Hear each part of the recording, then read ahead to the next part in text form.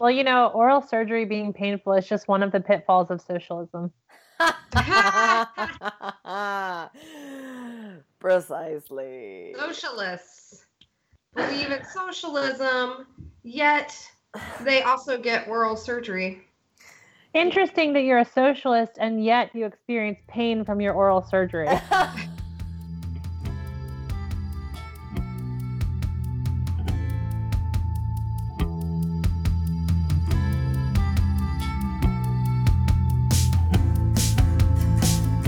Welcome to Season of the Bitch, the leftist podcast that understands that different words mean different things because, that's what makes them useful.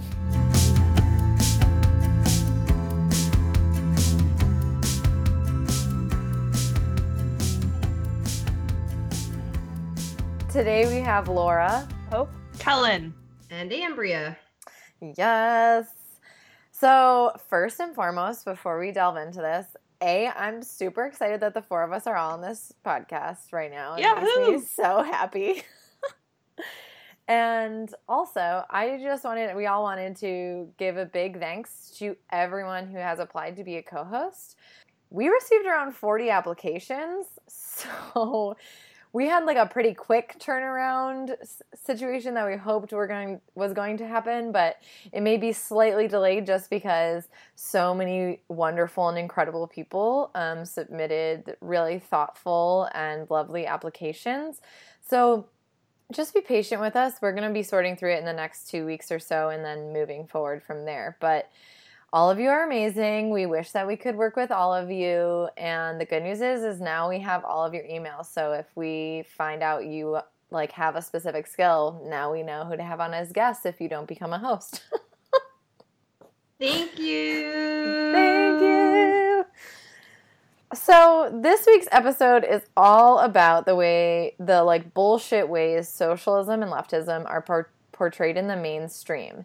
And also how to take that shit down and drop some truth bombs on people. So, if you ever read something that someone writes about leftism or socialism and just think to yourself, what the actual fuck is happening here? Yeah, that happens to us too. So, fair warning, most people don't actually listen to reason, but sometimes it's nice to know how to respond to these things anyhow. I know if I bring up anything with, my extended family, it's that's the conversation that's not gonna go anywhere, but sometimes it's fun to try. I wanted to start with an article that was really the full inspiration for this episode. Shout out to Vox for consistently having the most shit takes I've ever seen. LOL. Shout out. This article, is titled, quote, "Socialism versus capitalism is a false dichotomy. We need go-go capitalism to afford a generous welfare state, and people won't support go-go capitalism without a safety net. Socialists and Republicans forget different parts of this lesson." That's the full title. I'd be very curious to hear this author explain. Is it a guy? I didn't check. Okay, I'd like to hear this person explain what a true dichotomy is. Right. Maybe they just don't believe in dichotomies. Right. So, first of all, fucking kill me. And second of all, socialist is written in quotations. So, oh yeah, it's bad. It's bad. I'm just going to jump in here. The Vox article in question was written by someone named Will Wilkinson, which, first of all, sounds like a dumbass made-up name. But draw your own conclusions as to whether this sounds like something a man would write. In my head, I was like, this is definitely a dude who wrote this. And then I was like, ooh, shouldn't fully say that. But now I feel comfortable being like, yeah, okay. I have decided right now that I firmly believe that Will is short for Willard and that his full name is Willard Wilkinson. Yeah, I think Will is short for Wilkinson. I think his full name is Wilkinson. Oh, yes. Well, Wilkinson, thank you for your service for us being able to tear this shit apart. So, honestly, this isn't that fucking surprising, right? let's bring ourselves back and remember that during the Obama administration, conservatives consistently called him a socialist. Yeah, conservatives have been using this term as a threat forever against anyone in politics who seems to actually care even a small amount about non-rich people. And it seemed, I guess, like a kind of effective political strategy for a while, but, we know that things are changing now. And then also recently I've seen this used by more centrist media to explain away the rising popularity of democratic socialism. So I've heard things like, they called Obama a socialist for so long that now the youth think that all Democrats are socialists, which is just awful. It's so precious how dumb everyone is. But it's not dumb. It's purposefully brainwashed to not understand how bad capitalism actually is. Not trying to actually call everyone dumb. Sorry, everyone. But yeah, Obama, obviously not a socialist. That's ridiculous.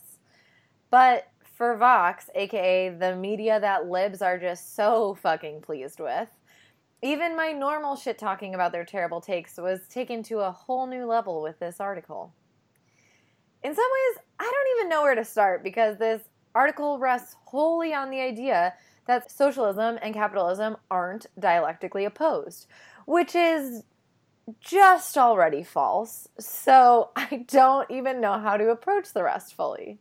I feel like when your founding assumption is just wrong, it's hard to even address the rest of the argument. But I do think it would be good to talk about why at a fundamental level the idea that capitalism and socialism aren't opposed is wrong. Yeah, for sure. So one of the main assumptions that conservatives and libs and whoever the fuck considers themselves to be a quote-unquote moderate is that socialism is actually Keynesian capitalism, which is why they don't think the two ideologies are actually oppositional. John Maynard Keynes, founder of Keynesian economics, developed a theory of capitalism that involves a lot of state regulation of capital. Much of the New Deal policies came out of Keynesian economic thought. And the World Bank and other international institutions were built on the ideologies that the inherent inequalities that exist and present themselves within a capitalist system can be quelled by state intervention. This is definitely different than socialism, and it's really important to know that and remember that. Socialists believe that capitalism, as a system, cannot continue to exist, and that capitalism is the crux of the world's evils: inequalities, climate change, imperialism, slavery, etc. Socialists believe that the market needs to be completely taken out of the equation, and that the profit motive needs to be abandoned. The article conflates socialists and socialism to Keynesians. While there are people who consider themselves democratic socialists that are in reality social democrats or Keynesians, true socialists and Marxists are in direct opposition to capitalism. Yeah, and something that I'm thinking about a lot with this is just how neoliberalism does this, right, in order to keep capitalism going. It absorbs resistance into its structures and it nullifies them.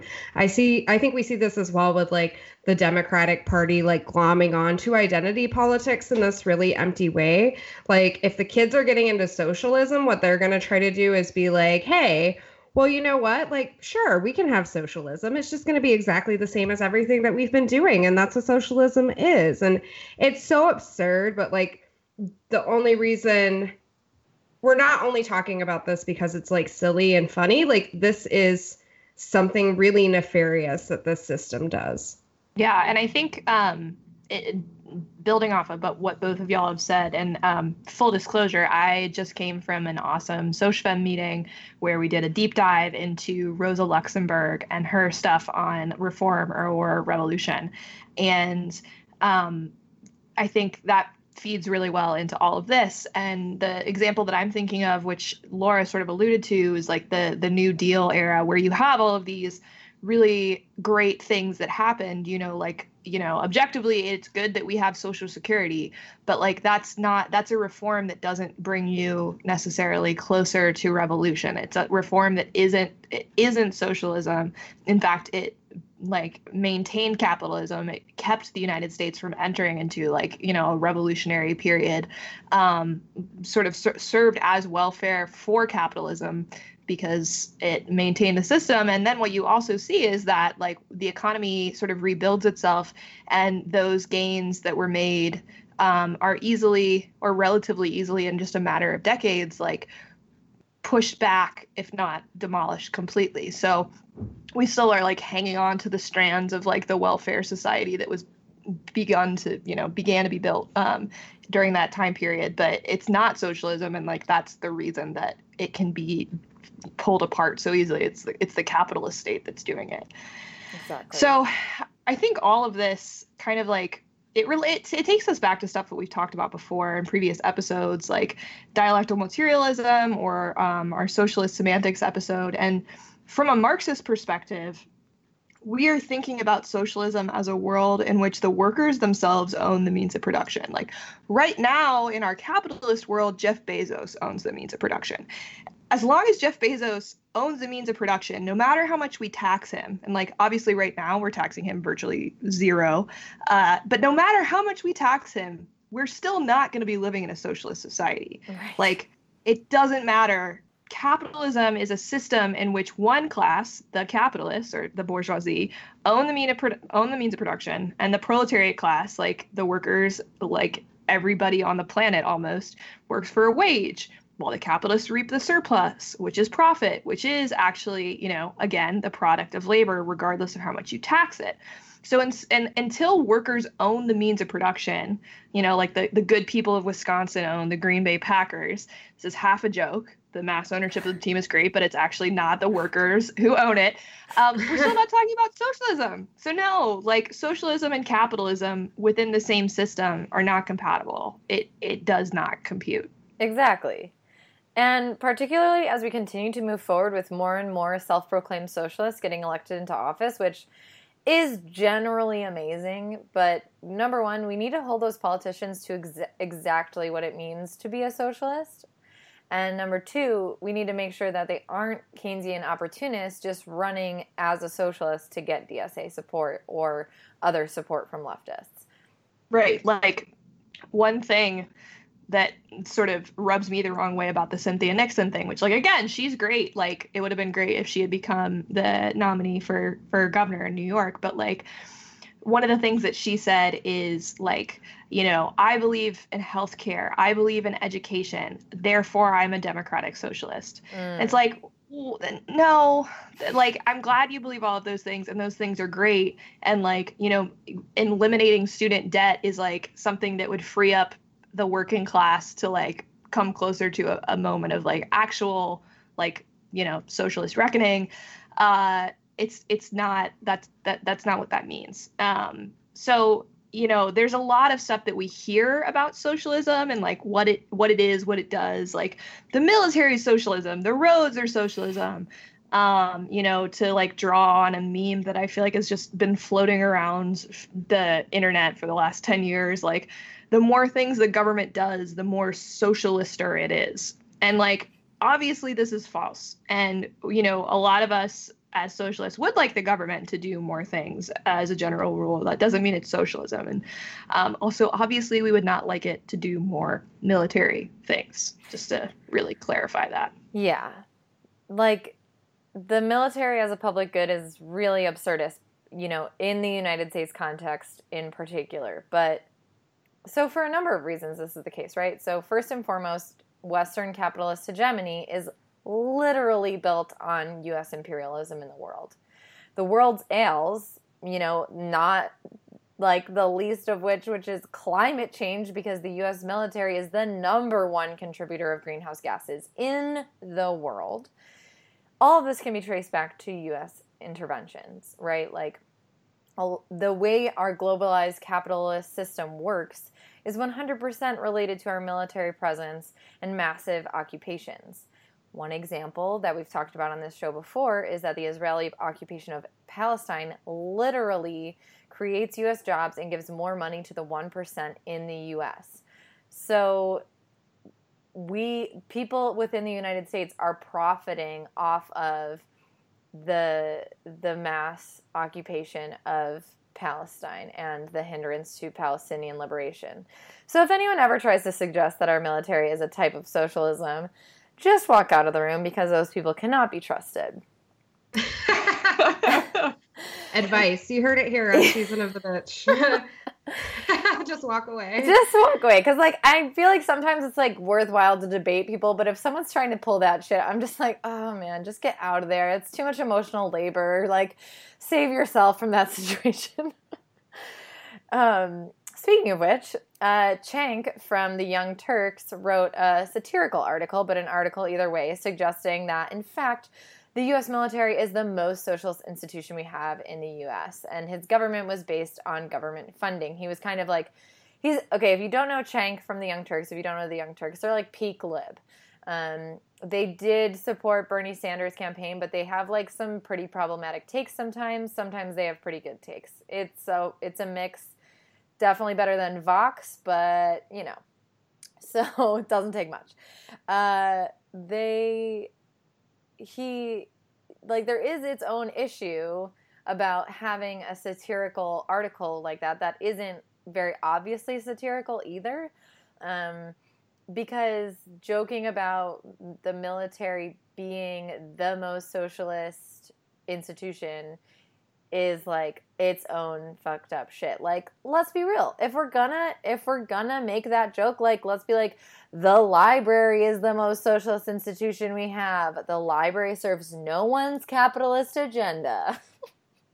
Yeah, the thing that like just annoyed me about this article is that like it just felt like the worst kind of like Jon Stewart, like liberal gotcha, like I don't want to call it journalism. So like the article in question is, he's basically like, hey, Republicans, like, you like the military? Well, guess what? The military's socialism. So joke's on you. You like socialism. Yes. Dang it. Like, at me. Right. It's like, okay, well, first of all, that's not, it isn't. So where are you going with this? And secondly, like, when has that ever worked? Like, yeah. One of my like big things right now, and it's something that I feel like, you know, it's part of the reason that I feel like The Daily Show has really floundered, not just because it lost Jon Stewart, but like, and a lot of the other sort of similar shows as well, is it's like hypocrisy. Like the age of Trump has really like made very clear that like it doesn't matter. Like, you know, the Republican Party is sort of baldly a party of the 1% with like white nationalism mixed in, and like, it's going to do things that are contradictory to the idea of small government. Like, it's not small government when we're talking about like a massive police force and like being like, oh, I thought that you guys wanted to not spend money, but suddenly there's a deficit. Like, it doesn't matter. Nobody's going to be like, oh, darn it, you got me. Like, guess we're going to roll back ICE now. And it like, all that it does is like make like liberals feel smug and like good about themselves for like pointing something out, but like it doesn't matter, you know? So like what you actually should be doing is focusing on like, okay, we're going to disregard what they say that they care about. And if you think about things from a materialist perspective and you understand that this is a form of class warfare, and you start to think about whose interests are represented, then a lot of their choices make a lot more sense, because we're protecting not, you know, the 1%, but we're also protecting like the white supremacist heteropatriarchy that is complementary to our modern like capitalist system. So it's like basically the political equivalent of being that old guy that goes up to people and is like, there's something on your shirt, and then when you look down they like flick your nose. Yeah, it just like it is. It's the news pundit version of that old man. Yeah. And he loves it every time, even though everybody's like, great. Yeah. And like the other side of this coin is the like idea that anything that we have today we owe to capitalism. Boo. So like, you know, like on the one hand, it's like, okay, everything the government does is socialism. On the other hand, it's everything that we have is capitalism. And so to reference meme culture again, because I like clearly don't spend enough time in front of a screen, there's like that like interesting, you hate capitalism, yet you participate in it angle. And I found this piece as we were thinking about this week and its episode. I found this piece on USA Today's like tech site. The title is Democrats Fascinated with, quote, Democratic Socialism, Despite Enjoying Capitalism's Perks. So you know it's going to be good. Like there's just so many pieces of that just in and of itself, because first of all, Democrats aren't really fascinated with democratic socialism. Okay, sorry. It literally just reads like the title of a paper from like a self-satisfied high school debate senior. Yes. And that is actually exactly what the article sounds like too. So I just wanted to like read you guys the last paragraph because it is truly something to behold. Yes. This is also written by a man, in case you couldn't figure it out. For the record, please note that for the record. Not that women can't say stupid shit, because they absolutely do. But anyway, here it goes. I will end with a list of innovations and inventions, from the simplest to the sublime, all of which have improved people's lives and all of which were brought to the world via the free market. Airplanes, laptops, pharmaceuticals, electric lights, Sirius radio. I want to note that it's a brand. It's not satellite, it's Sirius. Air conditioning, exercise equipment, books. I'm sorry. Just the timing, the Gutenberg press. I'm not going to get into it. DVDs, Budweiser, bottled water, clothing, ice cream, pencils, toilet paper, shampoo, makeup, carpets, x-ray machines, MRI machines, snow blowers, concrete, steel, glass, also mind-blowing, cable television, restaurants, the NFL. We already talked about the Packers, so that's false. Broadway shows, rock and roll, and just about everything. Rock and roll? Just about rock everything. Rock and roll? That's crazy. Sorry. I'll calm down. Just about everything else you see, use, and enjoy. Think about it. Because Ocasio-Cortez and more than 50% of Democrats apparently haven't. Oh my fucking God. Well, I haven't spent a lot of time thinking about glass, so he's right. I just want to throw out there that glass existed before capitalism. Yeah. It was extremely labor intensive, but it existed. Oh my God. Imagine what we could do if the workers who were in charge of making all of those things had the possibility of owning the means of production. Like, how innovative would they really be if they had full ownership of the labor that they were doing? What? Yeah. So like this is just LOL on a lot of levels. So like to state the obvious, not to get into the more the government does, the socialist dirt is, but like so many of these things did not come out of the free market. Like the ones that came out in the last century we're just talking about, because some of the stuff he's talking about, like glass, it's so ahistorical. It's like not even worth talking about. Makeup. People have been putting shit on their face since literally like the ancient Egyptians. Again, I'm gonna go off. So like I gotta focus on like stuff from the. So much of what he's talking about has been the product of massively subsidized government projects. So like, yeah, that's not socialism, but it's not like free range, unbridled entrepreneurship, because like the idea that this guy and other people are pushing is that people are motivated exclusively by greed, and like that's where all human innovation comes from. And there's a whole host of ways we could prove that is not the case, but the fact that we're just sitting here listing like, oh, you hate capitalism, guess you hate MRI machines. Like, bitch, where do you think MRI machines were developed? You don't think that like the government was funding that?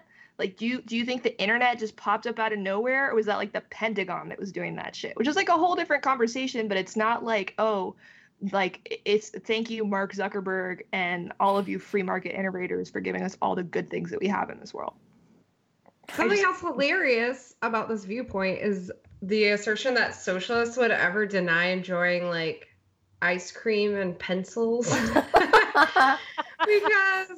I mean, that's the thing, is that socialism is all like based on the celebration of labor.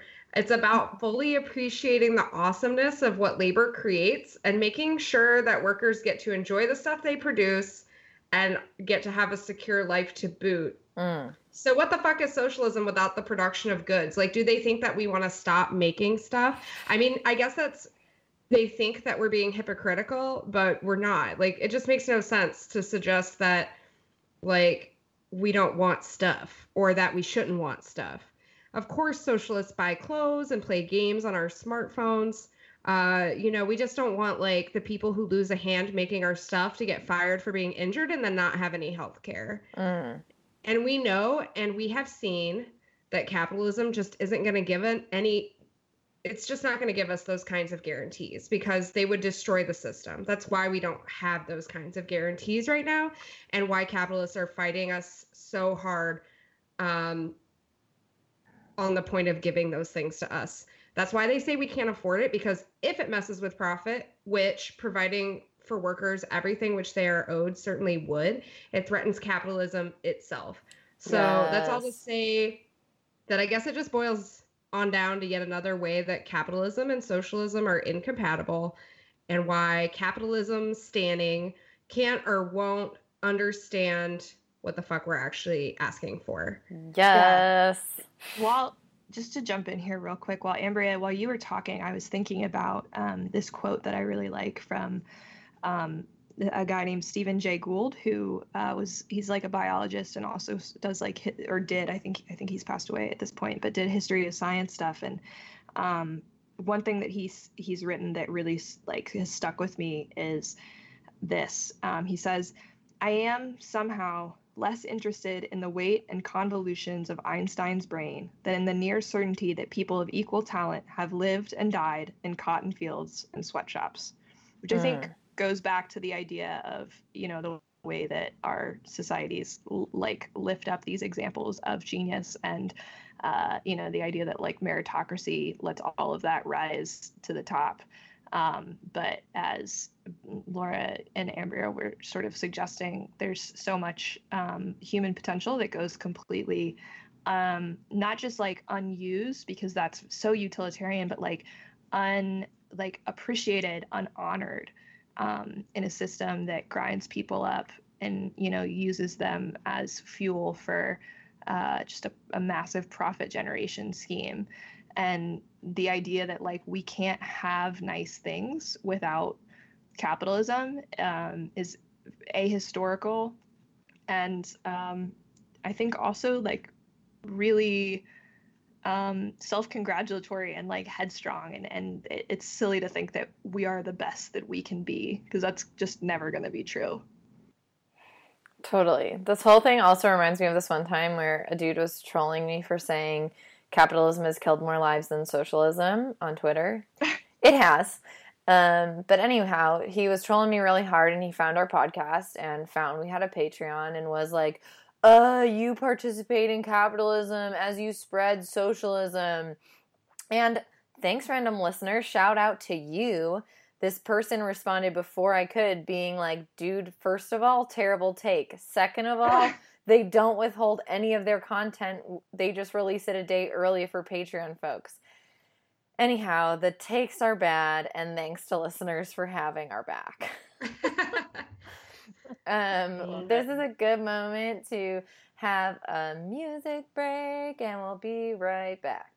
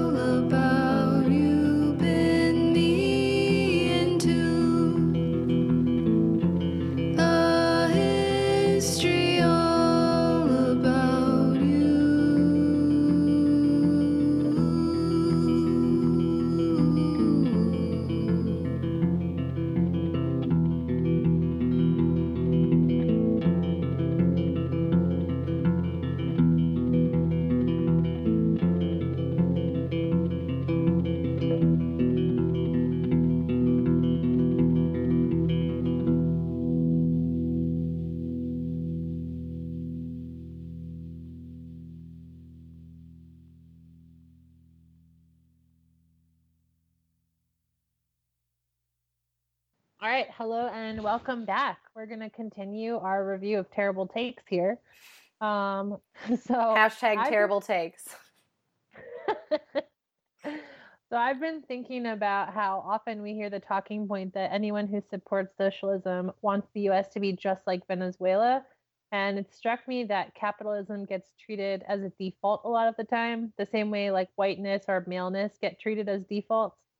So what ends up happening is that socialism by the media can be defined with just one example, like Venezuela, but capitalism by default encompasses everything else, which would of course include things that have historically been violent, unjust, etc. But those examples don't get spelled out. So that's just something that like irritates the hell out of me.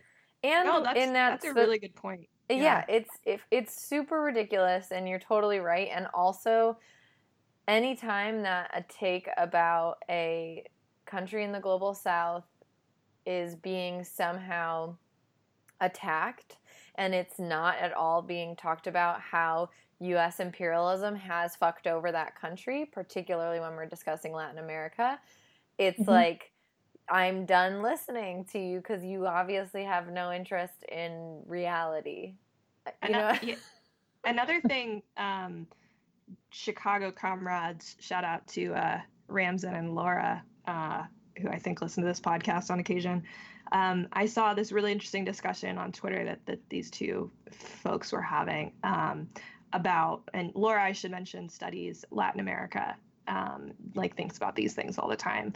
And she was like, we talk a lot about U.S. intervention and how important it is, and that's absolutely true. But it's also important for people on the left to like not trace everything that has ever happened back to the United States, and like to remember that there are local political conditions that are going on as well. And so like another thing in the case of Venezuela that like this discussion that Laura and Ramzan were having made me think of is, like the situation in which Venezuela was not like a completely socialized. It wasn't completely socialized. There were a lot of, reforms that the government put into place that were, good and important, but there was also a lot of private business that remained, functional.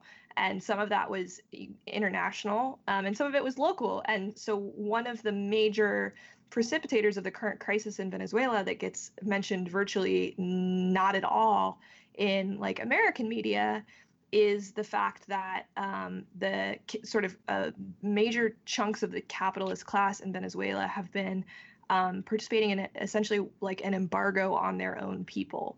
So the shortages of food, especially, and I think to a degree as well, medication that you're seeing is because there's a capitalist class, a local capitalist class that is so invested in seeing the government fail, that it's willing to essentially engage in a kind of warfare against its own people. But this is viewed as a flaw of socialism rather than, the power that the capitalist class has maintained despite the reforms that were put in place.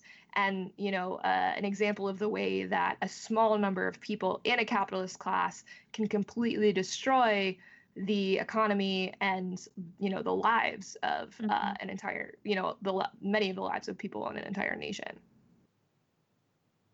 Yeah, I think those are really good points. What's happening in Venezuela is complex, and it's being leveraged by, different groups and different people for their own benefit, and rarely does any meaningful analysis get put out there. So it's really great to hear that people are having those conversations. And I think along those lines, so here's my contribution to like the bad take pile that we're building here. I feel like it's like that Are You Afraid of the Dark show, and we just throw them on the fire and tell stories about bad takes. Yes. My contribution, the Midnight Socialist Society, is that Fox News reported that a Venezuelan journalist called out the actor Jim Carrey over some statements he made on Bill Maher's show.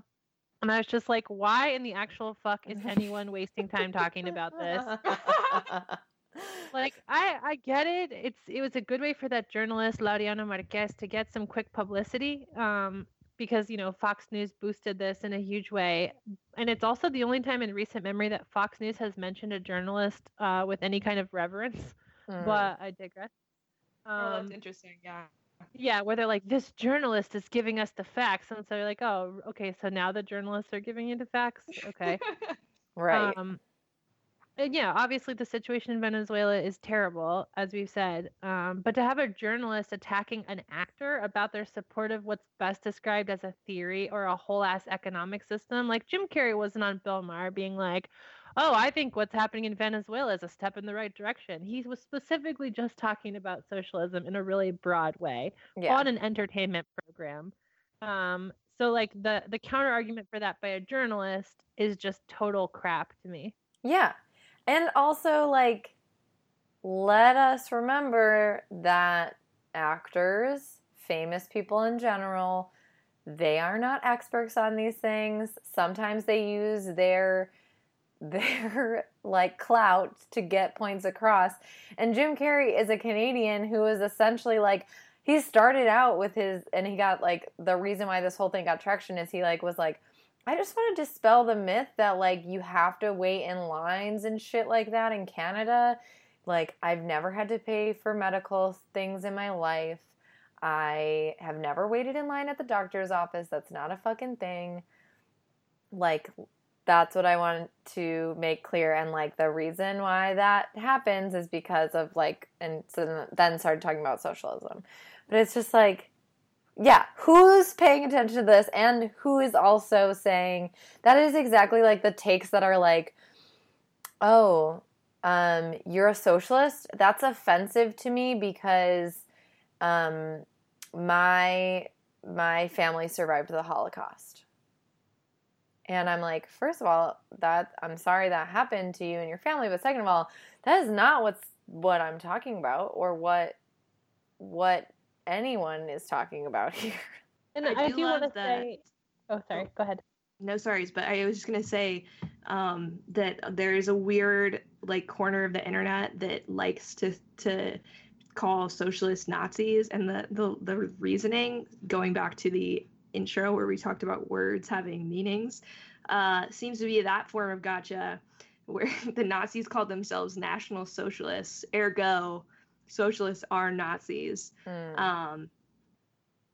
And that is dumb, is really all that I wanted to say about that. Just bringing up like the sort of, and it's also really gross, obviously, because it's a completely like bad faith way of bringing up like an absolutely horrific genocidal regime to score like cheap political points. And it also just has no basis in reality, because like that was we're talking about something that's being translated from German, but B, also like a propaganda move on the part of the Germans. We're also looking back at a time where like in Germany, in the interwar period, social democrat meant like Leninist. So anyway, the idea that you can translate those things one-to-one and like use that in an online argument is extremely silly. But yeah, that's what I want to say about that. We have to be very wary about that, I think, in today's political climate also, that socialism and socialist ideas were kind of used as sort of a Trojan horse with some of the original Nazi platform, where they initially supported like social welfare programs, land reform, guaranteed standard of living, things that sounded really good. But as soon as they were in power, they decided to actually like big business, dissolve trade unions, and did things against what they ran on. Mm-hmm. But being able to take that term and, the idea of National Socialism has really stuck around for a long time. So I think there's kind of two lessons there. One is that kind of branding and Nazi, just the way that they were able to call themselves that, we still feel the effects of that propaganda. And then also, too, I think we have to be very vigilant about political people now not doing that as well. Exactly. Yeah, and I think that another thing that sort of builds off what you were just saying, Hope, is like that one of the reasons that the Nazis ran on some of these social programs is because they did find value in social programs in the same way that I know what's his face, Richard Spencer is like the guy that got punched. Richard Spencer is like said a lot of really positive stuff about universal healthcare, but the idea is that like it's universal healthcare in what they envision to be eventually an ethno state.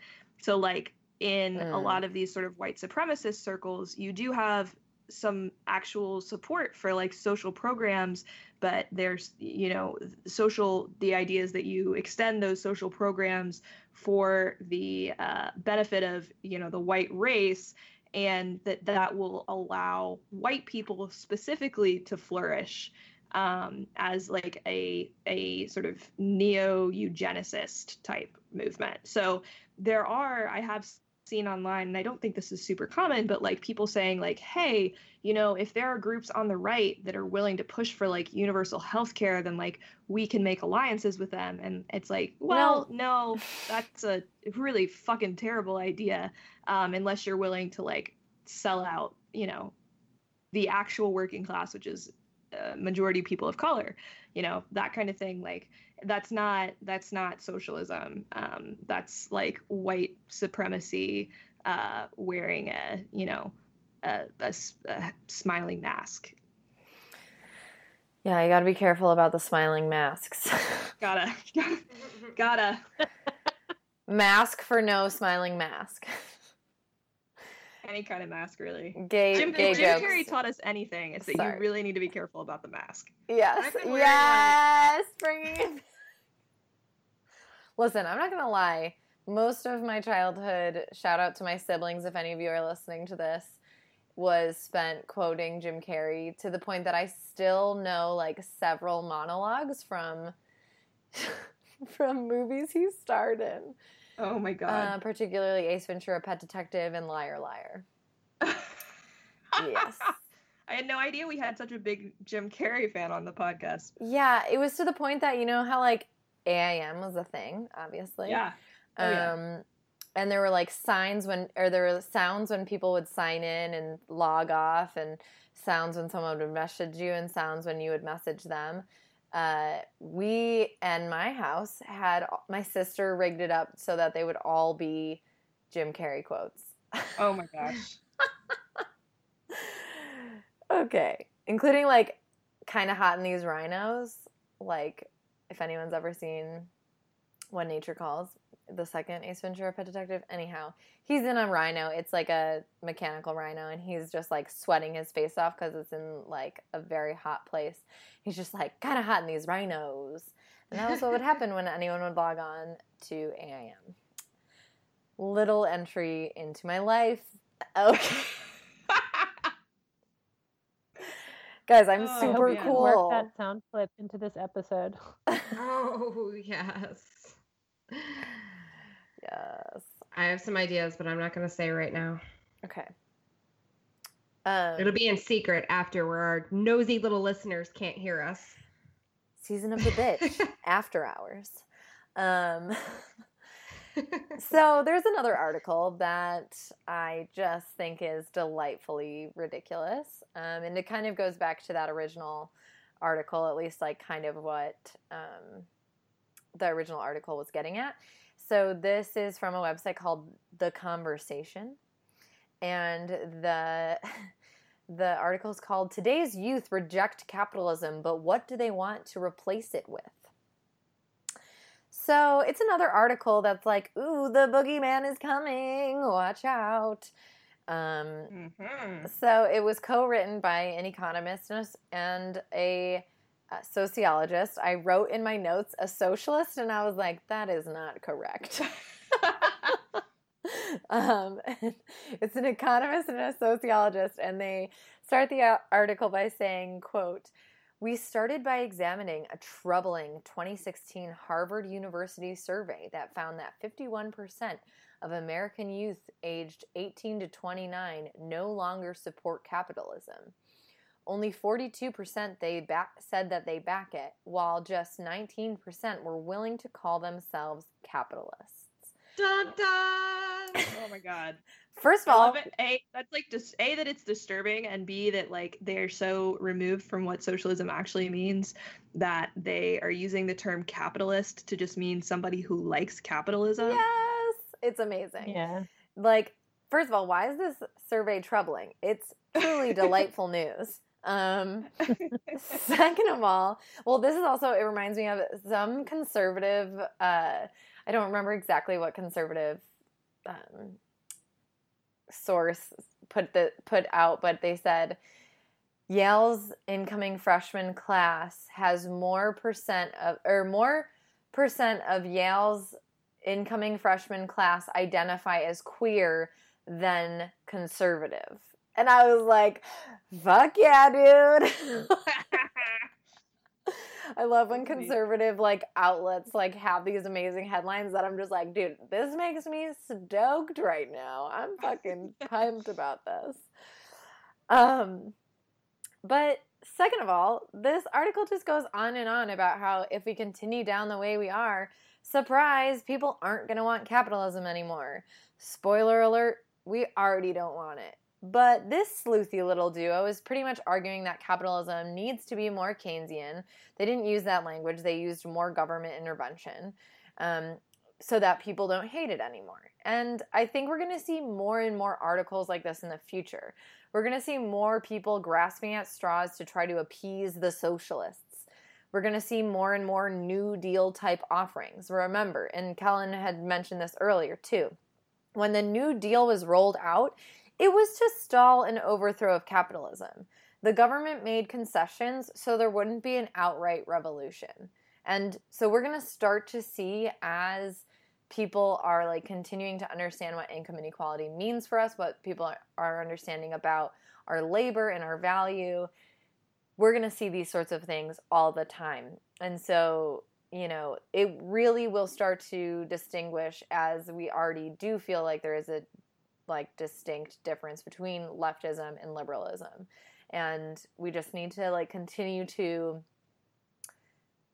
understand why why owning the means of production ourselves is what we need to do. Well said. Truly. Truly. Oh, you guys, I can't tell if I'm so hopeful or so like, oh, the world's just fucked. I mean, it's not fun to fight, but I mean, they feel the need to start creating these narratives because they feel threatened. And I would say that part is good. The problem is that these narratives work pretty well on a lot of people. Mm-hmm. So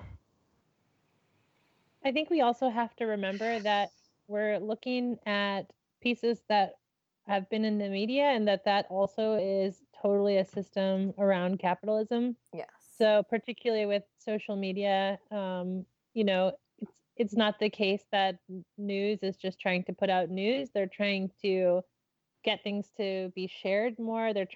We know that outrage is like the single best way to get something to trend on social media, because outrage trends much faster than like awe or wonder at how great something is. So there's like all these forces at play that are, you know, amplifying these shit takes basically. Because when I was researching for this episode, I did find a really heartening amount of articles, even in like Washington Post, of people saying like, no, this, you guys are getting it wrong. Let's redefine what socialism is. So there are other voices. It's just, in part they're not being amplified because our entire system is capitalism. Yeah. So there isn't a lot of incentive to promote, what are essentially like neutral, normal, reasonable takes on things. Absolutely. I also feel like I should make a confession here.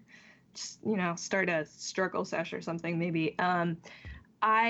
She's a capitalist. God damn it. Yeah. Both in the sense that I own the means of production and I love capitalism. No,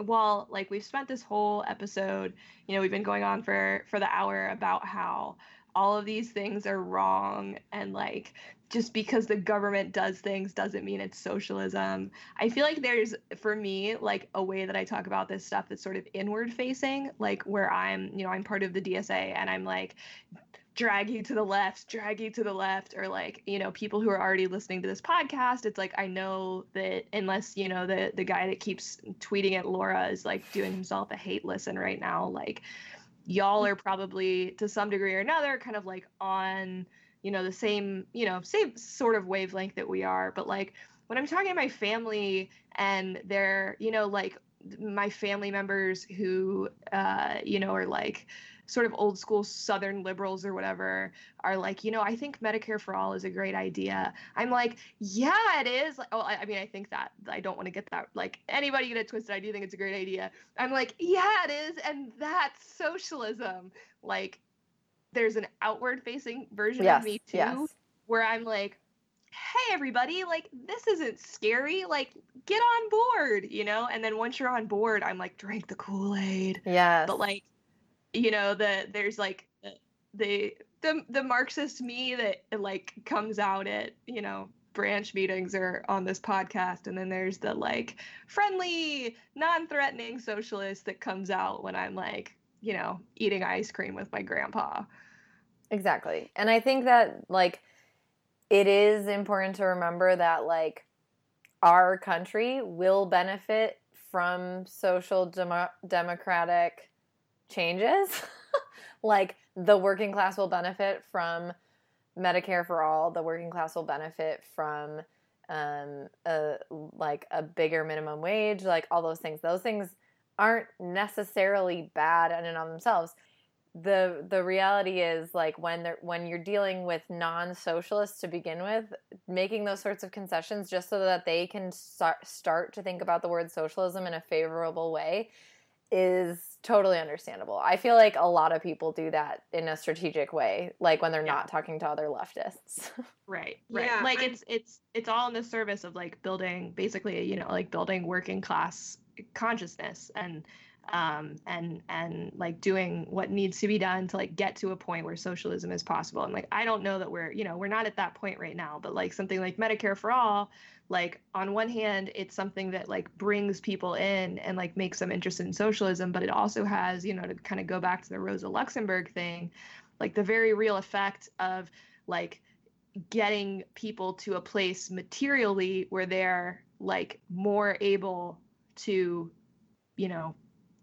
prepare for, socialist revolution or whatever, if you want to put it that way, but like where they're more, they have the, the time and the energy to be able to organize within their communities in a way that they don't if, they can't miss a day of work or, they have a chronic health condition that they can't afford to treat. And so, they like, you got to spend as much, if you have time off, you're going to be in your apartment, like whatever it is. And I also think there's a difference between like what we do within our organizations and like, what we hope for in terms of like how we'd like to see our individual lives changed. And like all of this is talk of strategy and stuff that makes a lot more sense to focus on when we're talking amongst ourselves as opposed to like broadcasting these questions sort of out into the ether. And I think it while it doesn't help our case to have really dumb articles about what socialism is, it might help our case to be like, hey guys, like we're really friendly, we're not scary, and like for most people we're not, like totally the like literal 99%, like this should be a welcome thing. I'm really glad we're making this distinction. And just to reiterate something that Laura and Kellen were already saying, but just to kind of like reinforce it, there's a huge difference between meeting people where they're at and talking about things in terms that they understand. And we were talking earlier about like, oh, you like, you know, you think everyone should have healthcare? Well, that's basically socialism. In some ways, it can be useful to tell people like, hey, all of these things that would really benefit you, that's what socialism, that's a goal of socialism as well. But there's a difference between that and understanding where we stand as socialists and being able to articulate that. And that's kind of what we're trying to do here today in this episode. Hell yeah. Completely. Anyhow, there are a lot of ways in which the media gets socialism wrong, and sometimes it can feel overwhelming to debunk or tackle these things, but take a deep breath and know that you are smart as fuck, and you can debunk this shit. Take it piece by piece, and don't let the Keynesians mess with your head. They are peak libs. Hashtag peak libs. We should start like tweeting out a lot of good examples of hashtag peak libs. Everybody tweet out hashtag peak libs if you find some great examples of peak libbiness. Yes. And tag us at Season of the Bee is our Twitter handle. Hell fucking yeah. So as always, you know, speaking of which, you can holler at us on Instagram, Twitter, and Facebook at Season of the Bee. We are on SoundCloud. We're on iTunes. Obviously, if you're listening to this, you know that already, but rate, review, subscribe on iTunes, and send us some money on Patreon because that's lovely. I feel like I have to go the distance now, and if you've been with us this long until this point, I need to give you a short monologue from Ace Ventura. Yes! I think you have to. Okay. So this is from Ace Ventura: Pet Detective, the original. He is in a dolphin tank where this dolphin from the Miami Dolphins, the football team, was kidnapped. Oh my God. And he kind of like puts his head into this window and he just goes, Captain's log, stardate 28.9, run off to the nearest decimal point. We've traveled back in time to save an ancient species from total annihilation. So far, no signs of aquatic life have been found, but I'm going to find it. If I have to tear this universe another black hole, I'm going to find it. I've got to, Mr.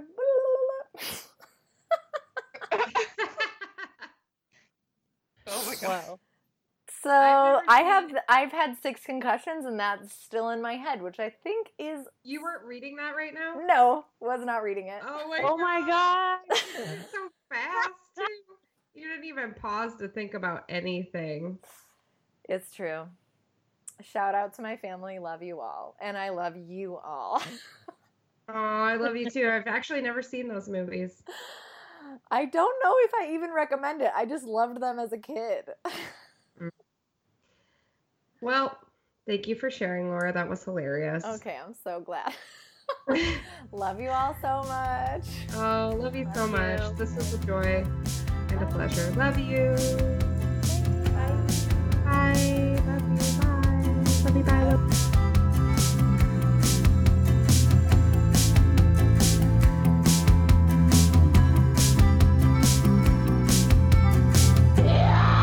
Season of the Bitch.